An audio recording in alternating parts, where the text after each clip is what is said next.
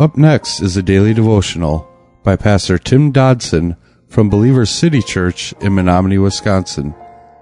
To subscribe to the podcast, visit streetlevelradio.com and click on subscribe. Thanks for listening to Street Level Radio. Paul had been giving us several important principles to ministry.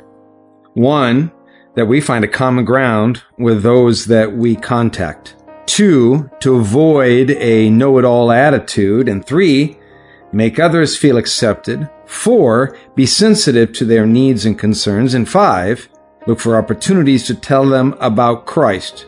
These principles, you see, are just as valid for us as they were for Paul. Paul had been saying he was willing to go with whatever the situation that presented itself, whatever situation would arise.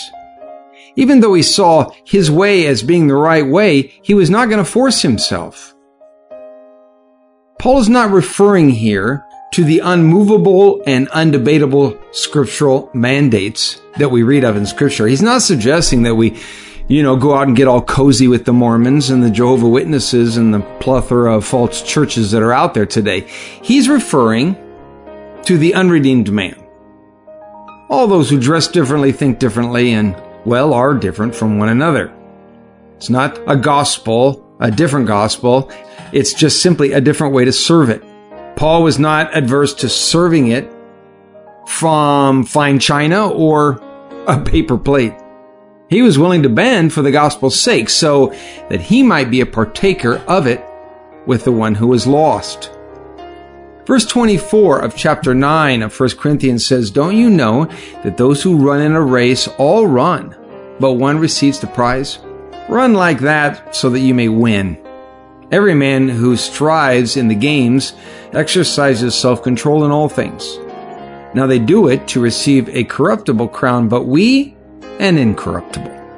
I am therefore run like that, not aimlessly. I fight like that, not beating the air. But I beat my body and bring it into submission, lest by any means, after I have preached to others, I myself should be disqualified." Paul here lays down the why in all that he has said thus far in this chapter. And the why was quite honestly to win. It seriously doesn't matter. None of it matters unless we win. The race you and I are running is not against other people, but it's against Satan, against this world, and most of the time against ourselves. Many people we know have begun this race, but have dropped out halfway. Many run even now like it's a sack race at a Boy Scout picnic, instead of the race of our lives. A serious runner will be concerned with all the issues that might ultimately make him a slower runner. Because any indulgence that would keep him from winning is to be set aside. This is done because winning the race is the bottom line for a champion. Now, some might say in answer to this, I don't need to win. I'd just be happy to finish. That's not the point. If you ignore this passage, if you ignore this book and you indulge in every freedom to your heart's content, you run a great risk of not finishing at all. And there are so many people in that category. Paul ran to win.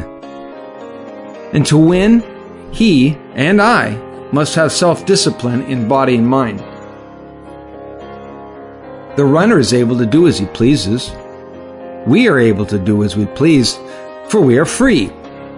But whether that runner wins in that freedom, that's a different issue. What he eats, how he spends his time, whether he trains enough, whether he works hard enough, whether he prepares his mind and body adequately, all of this determines whether he will actually win or whether he will ultimately drop out. Many of us are more like video game players than real life runners. We just kind of pretend to play the game. We sit on our couches with a big bag of chips and we run, quote unquote, up the court, up and down, shooting baskets, being a winner. But it isn't real. We don't find the race sitting on a Sunday morning pew. Certainly not on our couch. It involves early morning get out of bed training, which is one-on-one between you and Jesus. It requires us to actually get out there and run. We will often make sacrifices to gain earthly things, won't we? But yet the thought of doing the same for Christ seems to consistently be another matter. Few today will genuinely sacrifice, especially in a world where much of the wider church is telling us that sacrifice is unnecessary. Just take the instant diet pill and eat whatever you want. However, all this is not a video game, and there is no diet pill. Winning requires work and training. Winning requires us to actually run. That was a daily devotional by Pastor Tim Dodson from Believer City Church in Menominee, Wisconsin. For more information on Pastor Tim Dodson or Believer City Church, visit believerstogether.com.